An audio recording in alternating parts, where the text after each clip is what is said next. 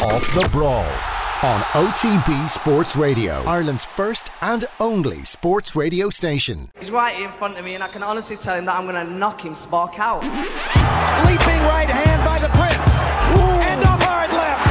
And Kelly's down for the third time. Whoa! He's for real. The Prince is for real.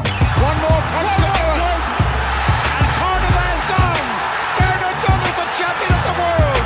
Bernard Dunn is the champion of the world. Fantastic, Bernard. Fantastic. And here comes Andy Lee in now. Look at these shots. Kenny Bayless stops the fight. You know why? Too many unanswered punches. Andy Lee is a brand new middleweight champion of the world. Just imagine if you bought a ticket. Stop it, Frank. You can stop it any time. Arturo Gatti's out on his feet. Frank Cappuccino's going to let him keep going. Yes, indeed. A very happy Valentine's Day to you and welcome along to the Classic Game Club. This is the show where we go and watch back a classic sports event and chat about it here in studio. It's like a book club, except for sporting events. It is Valentine's Day, so we're looking back on the St. Valentine's Day Massacre. Not the initial St. Valentine's Day Massacre, which was of course when Al Capone lined up 9 people from a rival gang and shot them all dead. This is the sporting version of the St. Valentine's Day Massacre, which was a little less violent than that, but still fairly full of blood. It's Jake LaMotta against Sugar Ray Robinson in the year 1951, 14th of February. Ronan Mullen, you're very welcome. Owen, thanks for having us. Phil Egan, how are you? Good to be here. It's Off the Brawl meets Classic Game Club, the greatest crossover since Batman vs Superman. Yeah, it's the collaboration people have been clamouring for and we've delivered it early doors here. Absolutely. Often in boxing, promotions get in the way. Yeah. They often do, but you know we managed to cut through all the bullshit here on the Classic Game Club. This is an unusual departure for us. The previous 4 episodes, which of course you can check back on youtube.com/offtheball, have all been in the recent past where it's like, yeah, I remember watching it, I was here, I was potentially working at the game. This is a vastly different situation. I presume it's something for the two of you that was a huge figure of your boxing knowledge, that you kind of look back on 2 of these obviously as all-time greats, but this particular encounter as one of the most stunning boxing events we've seen. Yeah, and like as you said, more recent boxing fights, the callback is automatic where you can remember bits and pieces straight away, whereas with this fight it's almost like a fusion of not only all of their fights but the post-treatment, the movie and whatnot. So it's just trying to watch this one specifically on its own merits, as John Giles would say, and see how it played out as opposed to the other ones. Were you well aware of this? I was, but I'm not one for going back watching a load of classic fights. Obviously, you know, from an early age when I started watching boxing, then a lot of those fights stay in my mind. But, you know, you have to go back and watch certain fights. I know it's something that Andy Lee has talked about with us before, where, you know, he would have watched fights back with Emmanuel Stewart, and how amazing that must have been, where you're looking back on classic fights and you're getting the thoughts of a legendary trainer. So it's certainly a fight, if people haven't watched back, it'd be well worth watching back, and I think it definitely stands the test of time. It's still a classic fight. Big time. We will tweet out the link for anybody who wants to watch this whole thing back. Just to set the context for anybody who's coming to it totally unaware, I think this is the pinnacle of one of the greatest rivalries the sport has ever seen, that sport in total has ever seen. So this is the 6th and would end up being the final face-off between Sugar Ray and between Jake LaMotta. They hadn't fought for some time before that. Robinson,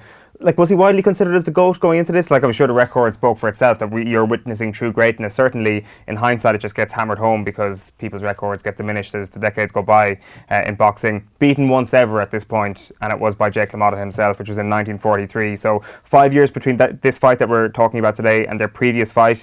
Sugar Ray had won that by decision, which I think is going to be an important part of this, because this was not just a revenge mission for Jake LaMotta to try and beat Sugar Ray Robinson on this occasion. This was a huge task for Jake Robinson to actually knock Jake LaMotta out. Famously, had never been downs to the canvas at this point. It's something that I presume Sugar Ray Robinson had a huge desire to do. So the chance was there for him to knock him out as well as that.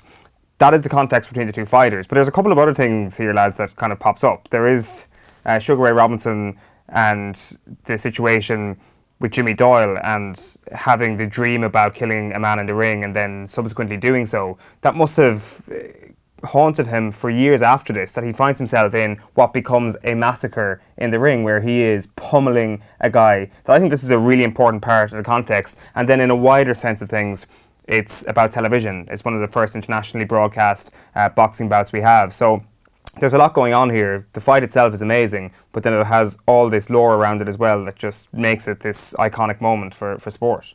Yeah, like the fight that predates this that was of similar notoriety was the Joe Louis, Max Schmeling and everything that went with that. That's the most listened to radio broadcast ever. But this, as you said, pervaded a whole new audience with TV, and you can see sort of the quirks of the TV broadcast where the commentator's probably not speaking as much as we might anticipate these days. There's unbelievable action unfolding and he's just like, sort of letting it happen. But yeah, it was just the background to it is incredible. The fact that they'd fought so many times. Rivalries, by their very nature, you think there's a bit of nip and tuck. Sure. You look at 6 fights and you presume, it must have been 3-2 or something coming into this. But it was actually more like a Mayo-Dublin rivalry where they were always quite close, but Dublin ultimately won most of them. So this one, the 4-1 tally doesn't quite do justice to how close this rivalry was. There's a great TV show, The Way It Was. I'd never heard of this before. It was a television show that ran in the mid-70s on KCET in Los Angeles. So basically they got the two guys together in the mid-1970s, Robinson and LaMotta, and here's what they had to say about how the fight came together. Well, that was a good round one. Jake, how many times did you fight Sugar Ray? I fought Sugar Ray so many times. It's a wonder I don't have diabetes. Jake, I got a question for you with Robinson. Now, he had beaten you 4 times. How come you gave him a shot at the title? Well, we had very close fights. And he was about the only one around that I could make some money with. He was a top contender, top challenger. And it was an interesting fight. I wanted to prove to everybody that I could beat him. Unfortunately, I was wrong. Ray, were you surprised when he gave you a shot at the title? No, I was happy because Jake never ducked anybody. You know, he didn't have to, you know. Yeah, he certainly didn't have to. He could take a punch better than anybody else, I think, ever in the boxing ring. We'll get into the moment of the fight in just a moment, but I just want to touch on something right before the fight, which might come up in a couple of other categories, and it is the theatre around this, which is rolling out former champions, current heavyweight champion is brought in at some stage. They come in, shake the referee's hand, shake both fighters' hands, which reminded me of the Jubilee team on All-Ireland Final Day, where you have like the 25 years ago and the Offaly team is out waving to the crowd in Croke Park. This was basically it, except they just brought out a load of boxers and shook everybody's hand. I hadn't seen that before. When did that tradition actually die out of boxing? I don't know, but I think they should bring it back for Wilder Fury, where you get Holyfield, Tyson, Klitschko, Lennox Lewis, bring them in. Andy Ruiz, yeah. Yeah. Former champ. Let's get into moment of the fight. What sticks out for you? What is your number one moment? Moment of the fight, round 11. So it's LaMotta's last stand. The fight has developed a pattern similar to most of the other fights where LaMotta's pressing the action and Robinson is sort of on the back foot, picking him off. And there's a point I'd like to make on Robinson where the likes of Floyd Mayweather would be seen as a master boxer and a technician in a similar mould, but he's punching to score, whereas you can really see Robinson's punching to hurt his opponent. And to your point earlier, he wanted to make a statement here and stop him. And in round 11, LaMotta, there's a little bit of gas left in the tank and he catches him in his own corner and presses Robinson against the ropes, and he's just unfurling this unbelievable volley of punches. And you think this is his big moment to finish it. And Robinson visibly wilting, for the first time in the fight, I would have said. And then it's just the measure of the boxer and the man. Robinson rallies back, and that's the determining rally in the fight where Robinson basically breaks his heart, breaks his spirit. LaMotta gave him his best shot and Robinson took it and finished the round stronger. And rounds 12 and 13, it was a foregone conclusion. What did you go for? I actually had the same one, and I honestly didn't consult with Ronan because even watching the fight, it's a 15-rounder and you're at around round 7, you're thinking, they're approaching the halfway stage and it's quite close, and round 9 and 10 is when Sugar Ray Robinson really starts to take control. And as Ronan said, that 11th round at the start, that's when Jake LaMotta, it's almost like the Hail Mary play. And even watching the fight, the crowd are on LaMotta's side because every time he lands, there's a bigger cheer. And just the natural style that he has, well, it's not natural, but the way he fights, the way he charges forward like the bull, and he just constantly presses Sugar Ray Robinson, gets him into a corner, and you think there's a slight chance that he could do this. But once Robinson survived that, then that is it, done and dusted. That is it. So what does he last after? About 6 minutes of boxing in total after that? It could have been stopped in the 12th. As the commentator said, it was LaMotta against gravity after that point, where he was basically just trying to stay on his feet. And like Robinson, if people like prospective boxers want to watch why Robinson's so revered still, the way he picks his punches in round 12, it's like there's nothing wasted. And yet it's not as if they're lancing blows and he's bobbing and weaving, he's thudding them in there. And but for LaMotta's bravery, which is akin to that episode of The Simpsons where Homer has this like helmet inside his head where he can take undue punishment, LaMotta should have been all out. That for me is the moment of the fight. Once you get past the moment when Robinson is trapped in the corner and you do have only 6 minutes left, I think it helps with the context that we have here, which is rewatching a fight. If this is the first thing we're watching, it's like, okay, this is grand, this is almost getting a little bit grim, but it's almost like, oh my God, I can't believe there's another 4 to 6 minutes to go here when this guy is taking such a pummeling. Of course, you got to factor in the fact here that Jake LaMotta is a terrible human being and you're watching him getting beaten up. Some people might say that's a fantastic moment to watch, but I think it's just lunacy. It is astonishing to see the beating he takes. Like, this would not be called the St. Valentine's Day Massacre up until this point. Like, okay, it was one-sided, and I think Robinson is clearly going to win this fight, but it's after this point that it becomes a massacre. It's a 6-minute massacre, it's a pummeling, it's horrific. Some people would say it's beautiful, but for me that's the moment of the fight. This is the moment where your kind of mouth is open and you're like, holy shit, boxing was a very, very, very different thing back then, and it kind of plays into the whole idea that Robinson had killed a man in the ring before. Like, this is a brutal sport at the time, and how LaMotta managed to live till the age he did as well. That's what surprised me the most when we started going back. I forgot that he died like the last day. 95. Like it's like that. We'll get into most jarring now in just a moment, but that's one of the things where I was like, okay, I had to go onto his Wikipedia page a couple of times just to ensure that this is the same person, the same human being we're talking about, getting this sort of beating in 1951 and still being alive a couple of years ago. There's a couple of things we want to play. We want to go back to the way it was because on this topic of taking punishment, Jake LaMotta actually broke it down pretty interestingly here. I've been so used to it. I've fought him so many times that it gets to be a natural thing. You know, you move that fraction of a second when most people think you're really getting the full power of the punch. You're really not. Mm-hmm. Just that fraction of a second. You know, a baseball player when he catches the ball. Yeah. If he holds his hand out, his hand's going to sting. Right. But if he moves with that ball, that's the same thing with a punch. If you move that slight fraction of a second faster than I could see, you lose most of the power of the punch.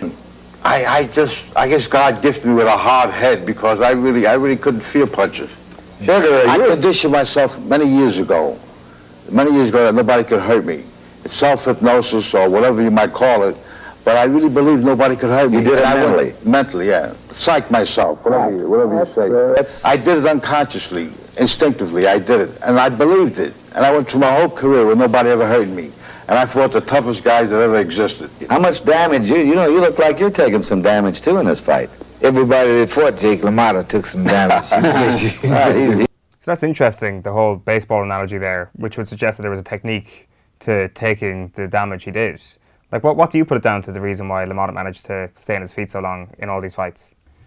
I don't know, it's almost as if he used it to his advantage in some ways. There's the fight that just preceded this against Laurent Dutoy where this narrative could have been so different because he really pulls that fight out of the bag in the last salvo of the fight, 13 seconds I think on the clock, and the commentators use the term playing possum where LaMotta's almost pretending to be spent and lulls his opponent into a false sense of security and then comes rallying back. So it's almost as if both psychologically LaMotta, it's playing on the opponent's mind that they know this guy can't be put down, and on the flip side LaMotta is also builds that as a base camp where he knows he has the inner resolve that 15-round fight, he can pull it out of the bag at any moment. And he had his moments in this fight and obviously in the previous fights as well. But I think it's a physiological thing. He's just a freakishly built person. It has to be a mental thing as well, though. And from the opponent's point of view, it must mess with your head knowing that you can. And think back to the gloves, like how much heavier they would have been. So you're landing vicious blows and this guy takes them and keeps coming forward. It can break a lot of opponents. And I think what was interesting listening to Sugar Ray Robinson after the fight, when he's called over for his interview on the ring apron, he said, like, the game plan was stick and move early on, tire him out, and then later in the fight start to sit down on your punches and really land them. And it's something that came up in the commentary later in the fight, where he alludes to the fact that you can actually see LaMotta wincing when he's taking especially punches to the ribs, and eventually he's no choice. But the referees, sometimes we still see it in modern boxing, that because if it's champion, now this was obviously a meeting of the middleweight champion and the welterweight champion. We haven't even really touched on the fact that Sugar Ray Robinson was stepping up and LaMotta was struggling with the weight, and Robinson knew this. They knew that once this fight goes a bit further, then that's where we're going to really take it on. And LaMotta just obviously ran out of gas, but a lot of referees will give the champion, I know they're both champions, but someone like LaMotta, his reputation, will give them the benefit of the doubt to think, he's still standing. I'm gonna keep the fight going because he might have something left in him. Did LaMotta get his belt because of Marcel Cerdan dying in a helicopter crash or in a plane crash? So they were due to rematch, and then that tragedy happened. So, but he had become the bona fide middleweight champion. He was considered by all to be the best middleweight on the planet, which, like, it was very much a status thing or maybe a bravado thing to give Robinson this shot, even though he probably was the leading contender and also promised the best gate receipts and best money. So I think that was the reason why Robinson stepped up. But as Phil said, that's commonplace now, where the champion from a lower division will jump up and challenge himself at the next division. You see it through boxing history where that was not the done thing. This was very much an exception. Even into the 70s and 80s, Marvin Hagler was middleweight champion for a decade. Like, he didn't, and no one was criticising him for saying, Marvin, you need to step up and challenge yourself at light heavyweight or whatever. He was like, no, I'm dominating this division, I'm quite happy to do that. So that now in 2020, you would be criticised if you spend that long in a division without moving up and challenging. So Robinson was before his time. Henry Armstrong, in the early part of that century, was very much the trailblazer in that respect, and Henry Armstrong, by no coincidence, was Sugar Ray Robinson's hero. So he just wanted to follow in his footsteps, and he did that. We're going to get into most jarring now. One of the things, and I think it's important that you mention that, like, going back and watching boxing from this era, if you watched any other sport from that era, it would be totally different. Like, granted, okay, it's different, 15 rounds, referee being a little less involved, you've got your camera people all along the apron of the ring. But other than that, like, technique-wise, skills-wise, it's a very similar game. It's so true. And, like, sometimes people get drunk on sporting nostalgia. You probably know it from Kerry, where people talk with the team of the 70s, and just, like, physically and with the modern sports science, it's just unrealistic that team could be dragged and dropped into the current era and compete. Whereas you look at Sugar Ray Robinson, his physique, how slick he is, and it's no coincidence that the likes of Andy Lee come in here and wax lyrical about him. Yeah. You could literally take that exact fighter and plug him into the current division, and he would be totally cream fine. of the crop. Yeah. It's incredible. It's actually unbelievable. What have you gone for most jarring? I've already kind of blown my load here a small bit. Boxers coming into the ring, and the obvious one being the length of time that the fight was allowed to go on for. Yeah, so the 15-round nature of it's something, again, we've touched on, but that is such a huge factor in how both men approach this fight in a way that it wouldn't be on over the 12-round distance. And me and you spoke to Ray Mancini in here, I think, last year, and he's very much an advocate for the 15-round fight where you get a conclusive winner.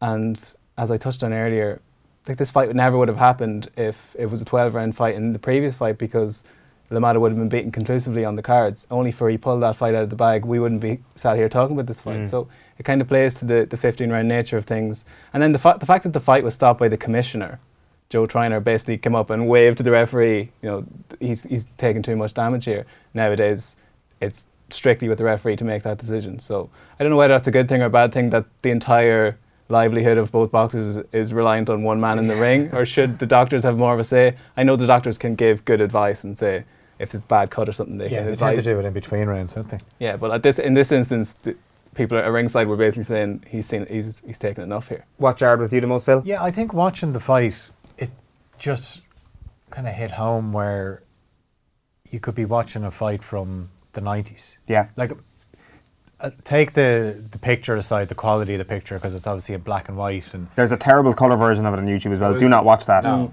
But that's the thing. I suppose that happens because they have specific weights that they have to fight on. So you mentioned Gaelic footballers, obviously physiques have changed. Now, physiques can change, but your weight can't change. You have to stick within a weight division. So that's why you can look back at boxing and a fight in the early 50s and it still stands the test of time. And Sugar Ray Robinson's jab it's unbelievable. And you have to almost rewind a couple of seconds to actually see it in action sometimes. When your commentator is going crazy, you're like, I actually missed that. Yeah, and LaMotta said it even, that he's one of the hardest hitters he ever fought. And this is, like, if you look at some of the combinations Robinson lands and LaMotta's taking them, and obviously Robinson said, yeah, not many hit harder than LaMotta either. So, you know, they both took severe punishment. And the nature of these fights, like we normally talk in trilogy terms, Ward Gatty's obviously the most famous example, where the first round of the second fight was round 13. They just picked up where they left off, and you could see there was an established pattern with these two guys where Robinson he was a little bit lazy. I don't know if the deterioration was beginning to set in, because he gets caught clean a lot, and there was more parity in the jabs than you would expect. I'd say the extremes are exaggerated, where LaMotta is pegged as this slugger who can't box, and Robinson's pegged as this sweet scientist who doesn't like to get rough inside. But quite the opposite. They were able to mesh and fight each other's games at times. And yeah, that's interesting, because in that TV show from the 70s, like, they say to Jake LaMotta straight up, yeah, you know, you were obviously the inferior boxer here.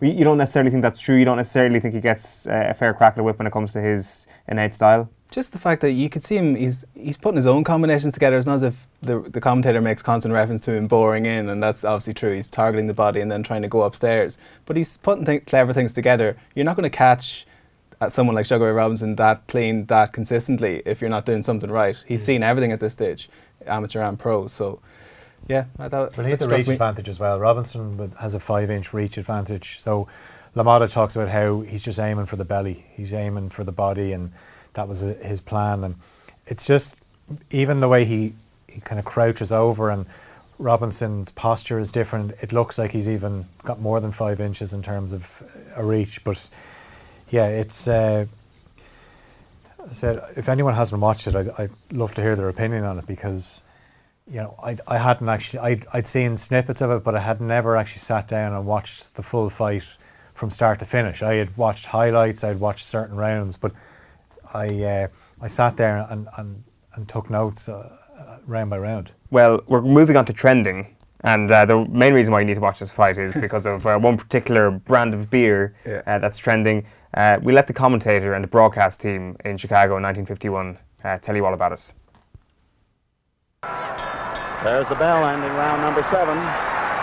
And this crowd is thoroughly enjoying the spectacle of a World Middleweight Championship as the defending champion, Jake LaMotta, continues to force the fight and to keep slugging away at Sugar Ray Robinson. Well, of course, you know championships are nothing new to Pabst. When you visit the brewery in Milwaukee, you'll see medals for quality from all over the world. And if you haven't become a Pabst Blue Ribbon fan yourself yet, here's a challenge. The next time someone says, "What do you have?" well, just tell them Pabst Blue Ribbon. Then be your own expert. Look at that creamy head. Enjoy that fine aroma. Savor that smooth flavor. Ah, yes, you'll quickly learn why millions of people the world over rate Pabst Blue Ribbon the finest beer served anywhere. Warning buzzer for round number 8. Oh, Pabst Blue Ribbon is trending very much in 1951. They are smooth, slick inserts from the commentator there. What's the commentator's name? His name is Ted Husing. Ted Husing is the man. That is as good a plug for a broadcast advertisement I've ever heard. It happens between every single round. We need to stress this at the very start, and it's always a smooth. The real champion in the world is PBR. I'd say Ted didn't have to pay for another Pabst Blue Ribbon in his life, but there's another one even when he said he just comes in and he says, "Say, look what just came in. Why, Pabst Blue Ribbon, the genuine dry ale. Couldn't you go for a nice cool glass right now?" I love the thoughts of watching commentary on Sky where Adam Smith cracks that in between in rounds, him and Matthew Macklin or something like that. It's so seamless as well. It's as if he's drinking it at ringside. It really is. Yeah, because like working in commercial radio, lads, we know sometimes you have to read out stuff you're not totally bought into. No, but this guy's bought in. This guy loves it. Yeah. What do we think of PBR? Have you had it? No, but yeah, it's very nice. Because it comes in like the small can, so it never goes flat. No, it's stood the test of time, much like this fight. It really has, Absolute exactly. ribbon. We can go back. We should have imported cans of PBR for this particular thing. So that's one thing that definitely 100% was trending. The steel bucket is obviously trending as it does. When did the steel bucket go out of fashion? Is it still going in certain quarters? Steel bucket's gone, isn't it? It seems to be gone. In case it's probably used as a weapon, more likely than not, I'd say. It's everything you watch in boxing films that you think might be overrated a little bit. Get that out of your head. It's not overrated. It's exactly like you'd expect it. Like you'd think that this is a dramatic realization of the fight, but actually no. The photographers are there on the ring. They've got steel buckets slamming on the thing, and you've got these over-egged PBR commercial reads and all that sort of stuff. So the anthem as well played, not oversung.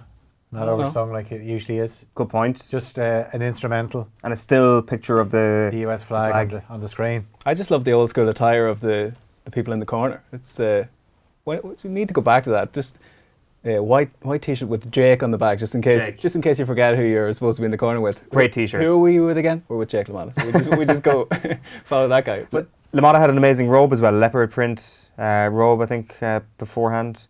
And then everybody is just immaculately dressed, I suppose, as they still are in boxing circles. But I guess maybe the black and white just makes it look more uniform, like everyone around is looking fairly slick. So there's a lot of things that are trending that you'll see in all boxing fights around that time. If you don't have anything else, we'll go on to moment of the broadcast.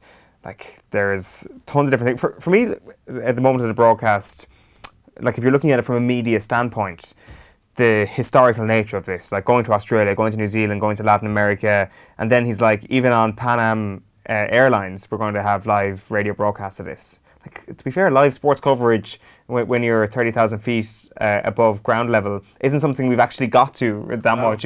Like this is 1951. You're hearing the fight live. It's being sent out to the armed forces. So this is like when you're living around the world for people in Australia, New Zealand, and you've got a real interest in this thing. This is the first time you're getting pictures beamed live from the United States of these boxing encounters. Now, granted, obviously Robinson has just come back from a trip to Europe. He himself had been the man who toured the sport. He didn't necessarily need the media, but this was just a whole new level for it. So for me, that was the broadcast moment of the fight. I'm not sure what you guys have gone for. I actually went for Pabst Blue Ribbon. Well, like, you couldn't not be, really. You couldn't not be. But I think as well, I always enjoy listening to fight commentary on the radio. So I can imagine back then, obviously, you wouldn't have as many fights as you do now. We're spoiled for choice now, where social media has changed the setup of boxing, where you can't avoid fights. Like this was 6 years in the making between their last meeting. But there's something very powerful about listening to a broadcast on the radio. So what is noticeable, and you touched on it at the start, where the TV commentary, there isn't actually that much said. And I know it's true. In TV commentary, this goes in a lot of sports. Sometimes you're told just let the pictures do the talking. Yeah. No, it's that. The Pabst Blue Ribbon was also my broadcast moment, but I totally agree with this point that it's almost as if he was caught betwixt and between in what he should be doing, Ted Husing, where, like as Phil says, people aren't. It's such a new medium that you're seeing things, and he probably doesn't feel the need to describe, and yet there's such like keystone moments in this fight that go without any sort of narrative at all. If we were trying to cut clips to play for this, it'd be difficult because he doesn't really call some of the signature moments in the fight. It's very much a bit of editorializing. He does come out with some fantastic lines, granted, but I just find it so interesting that, and there's a fusion with the radio broadcast as well, where you'll hear at the end they're crossing over to use each other's interviews and things like that. So just the fact that the novelty of a TV broadcast to begin with, and how well it went together. Because with TV commentary, you know, they're ringside, so they're seeing things we can't see at home. Now, he does sometimes point out that somebody's been cut, but that's one thing. If I'm watching boxing now where I'm not at the event, you want to know what's going on. So you'll get a close up, but in this version, you're not getting a you're really at the mercy of the commentator. But if you're ringside, you're going to see if somebody's after being opened up with a cut, or if they've got a bloody nose, and that will tell people. That'll kind of tell a little bit of a story of how the fight is going if somebody's been cut open. But yeah, it was very much a case of unknown territory. I definitely completely accept your point about the radio commentary. There's kind of a better energy about it. Like even a couple of years ago when Frampton was fighting Santa Cruz, ironically I was in Belfast at the time and all the pubs shut down extremely early, so I couldn't actually watch the fight. So just had it on BBC 5 Live, and I think that once you actually close your eyes and listen to these guys at work trying to describe a fight, it's unbelievable. And I think it's a much better version of the commentary for this as well. Like I think it's in the radio commentary where that commentator goes that it looks like a meat tenderizer has been taken to LaMotta's face, which is just a fantastic line when things start to get a bit bloody and bruised for him later on in the fight. So that's our moment of the broadcast, which brings us on nicely to the reaction. So like for anybody who hasn't watched the fight, it's a fairly brutal end. The commissioner steps in, it's all done. Afterwards, Sugar Ray kind of walks over to the side, talks about his charity donations. As you've already mentioned, Phil, he talks about how he actually did it, what his game plan was to take out LaMotta on this occasion. And then we have the myth, or the supposed myth, around the end of the fight. Did this or did this not happen at the end of the fight? This, of course, is something that comes from Raging Bull, Scorsese's 1980 film. Did Jake LaMotta actually go over to Sugar Ray Robinson and say, "You never got me down"? Because it goes like this in the film. Have a listen to how it goes in the film. And when I say that, I mean Jake wouldn't want to quit. He wanted to go. Hey, Ray. Never went down, Ray. You never got me down, Ray. You hear me? Never got me down. Yeah? See? Look. And in the 13th round, the hard luck round, the championship of the world has changed hands. Now, there are plenty of thoughts out there that this did happen, this was real, but I'm just going to say it. This can't have happened. There's no way in the world. Like as far as I'm concerned, the camera doesn't pan away from the ring in the immediate aftermath. Like LaMotta goes down to a stool and he doesn't move, even for minutes and minutes afterwards. He's still there. His corner is still tending to him after Robinson does his post-fight interview. So I just don't see how this could be met in any sort of reality, because this happens in the immediate aftermath of the fight in Raging Bull. Yeah. I'm not sure. Do you agree? I don't know. It's probably one of these apocryphal things where maybe when they see each other backstage, there's a tongue-in-cheek remark and someone mentioned it and it got willed into existence, or because it was included in such a keystone pop culture moment that people have accepted it as true.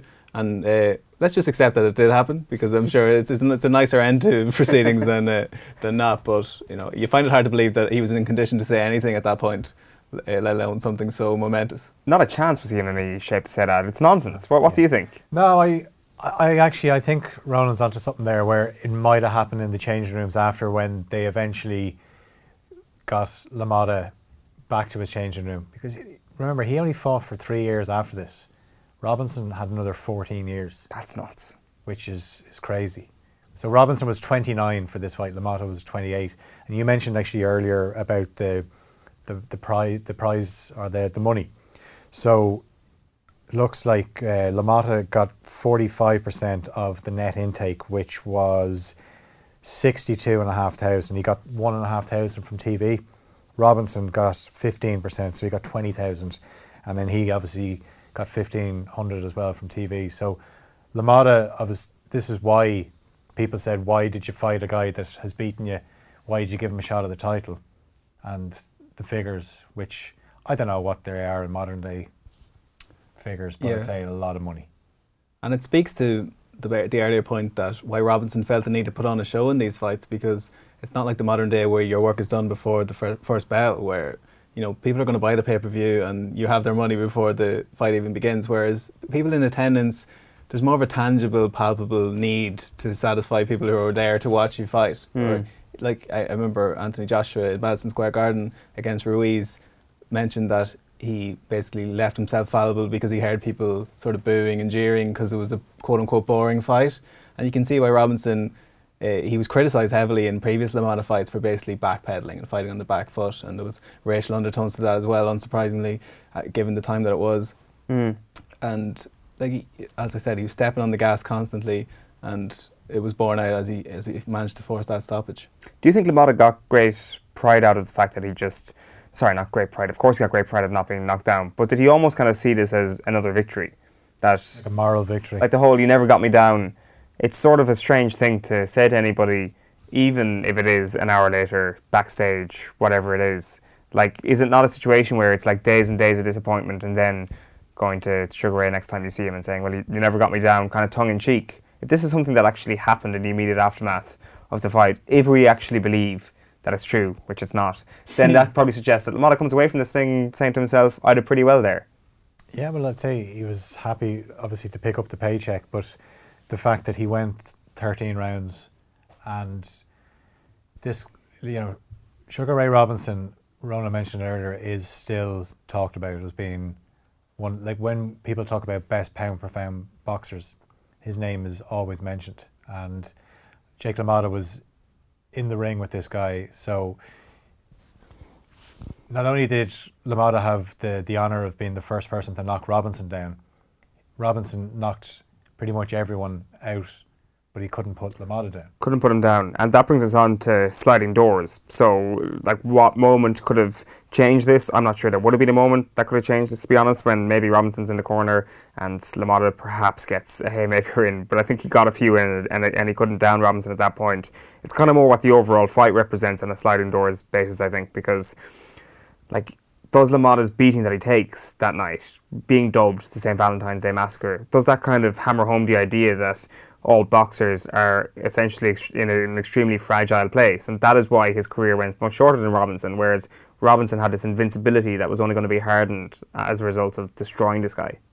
Yeah, well, Robinson took less punishment, so his career was always going to last that bit longer. And the way LaMotta fought, he just took way too much punishment, and wasn't surprised that he was retired in his early 30s. I know he went on to do other stuff outside the ring in terms of acting, but in terms of Robinson, he just showed that his fighting style was more sustainable, and also as well, it showed other boxers that if you're the best in your division and you're beating everyone around you, try and challenge yourself. So he was able to do that. But there was no moment in that fight where you thought LaMotta was going to win. And like, as we mentioned, they were the same age at similar junctures in their career, and yet LaMotta never had another meaningful fight again. So as much as he builds himself off the fact that he was never stopped, he took undue punishment in these fights. And like, he was ultimately knocked down by Danny Nardico in his next step up and stopped in that fight. So whereas Robinson fought 13 more title fights and countless other fights besides that, some documented, some not. Like, he toured the country, toured the world even, and got into a bit of showbiz, a bit of dancing. So the routes that the two lads went post this fight are quite marked in their difference. But they, like most things, you're bound by these rivalries in a way that you aren't in many other sports. Like, I'm sure if teams from previous eras are brought together, there's a bit of coldness between them, whereas, like I mentioned Ward Gaddy earlier, it's probably the most famous example where they basically became best friends off the back of these brutal wars. And you probably couldn't say best friends with these two, LaMotta and Robinson, but there was definitely a strong kinship through to Robinson's death. Huge amount of respect, that's for sure. Let's finish up with the over-under. Was the fight overrated, underrated? Phil, what do you think? And it definitely wasn't overrated, and I don't know, is it underrated? Do people not give it enough? I think because it happened so long ago, I think that distance means that it becomes a little bit underrated. I think the main reason why it becomes underrated is that we judge, or I certainly would have judged boxing by every other sport, which is, this happened ages ago. You watch it back, it's only going to be fine, but within their own time, they're obviously exceptional talents. But actually, if you put that into today's world, this is still an unbelievable display of boxing from Sugar Ray, and obviously an unbelievable display of resistance from Jake LaMotta. This is savagely underrated, actually. I think the sport of boxing in this era is savagely underrated. It stands apart from any other game, any other sport, that it can stand the test of time. And I think you hit the nail on the head with the weight classes. That is the reason why. It's because physiological improvements and more strength conditioning and sports science hasn't necessarily changed the sport over the last few decades. rules are different. It's less savage. Less things are allowed to happen, and you can come less closer to death than you could back in the 1940s and 50s. So underrated for me. Underrated, absolutely. Another thing we actually didn't really mention was the first half of the fight. You wouldn't have even needed a referee. The ref is barely involved in it. It's not till later when LaMotta starts getting tired and then he's starting to hold on a bit. And there's a few times even where Robinson holds on later in the fight, but the referee, you wouldn't have even noticed he was there for the first 7 rounds. What are you going for, Ronan? I think it's Robinson, in summary, basically, of the whole thing, is an exemplar of why boxing has stood the test of time, because he basically carved out a whole new way of fighting. This Muhammad Ali obviously came hot on his heels in the decades which came after, fighting at these heavier weights. It wouldn't have been unseen that people in lighter weights were doing all this bobbing and weaving, but Robinson, as a welterweight, then a middleweight, sort of paved the way for future generations.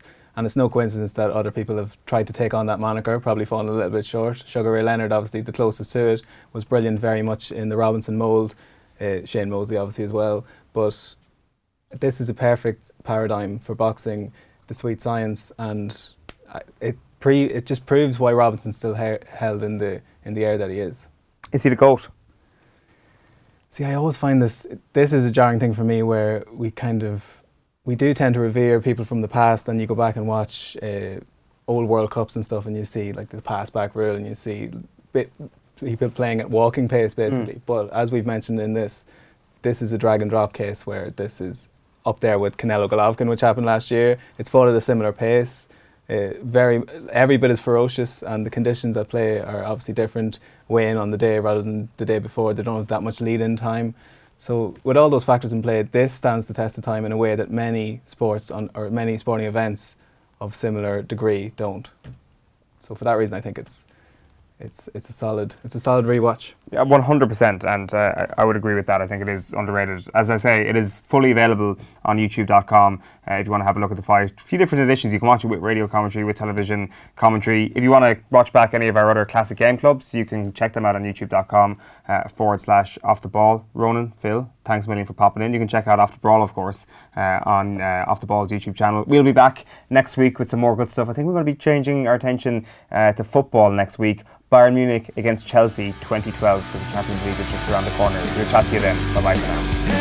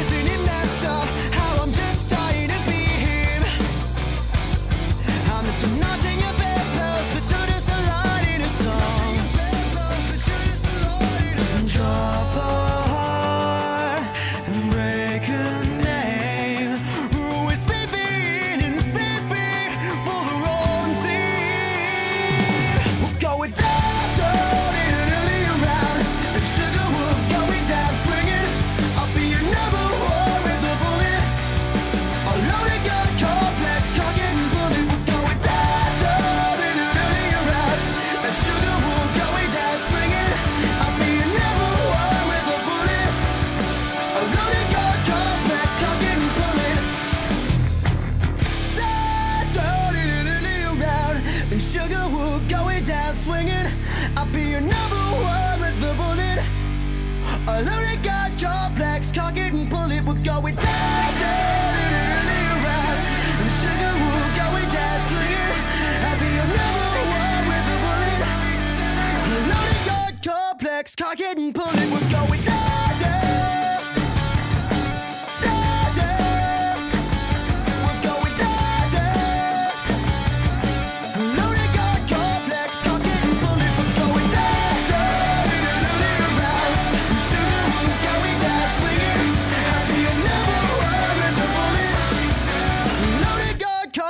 Cock it and pull it.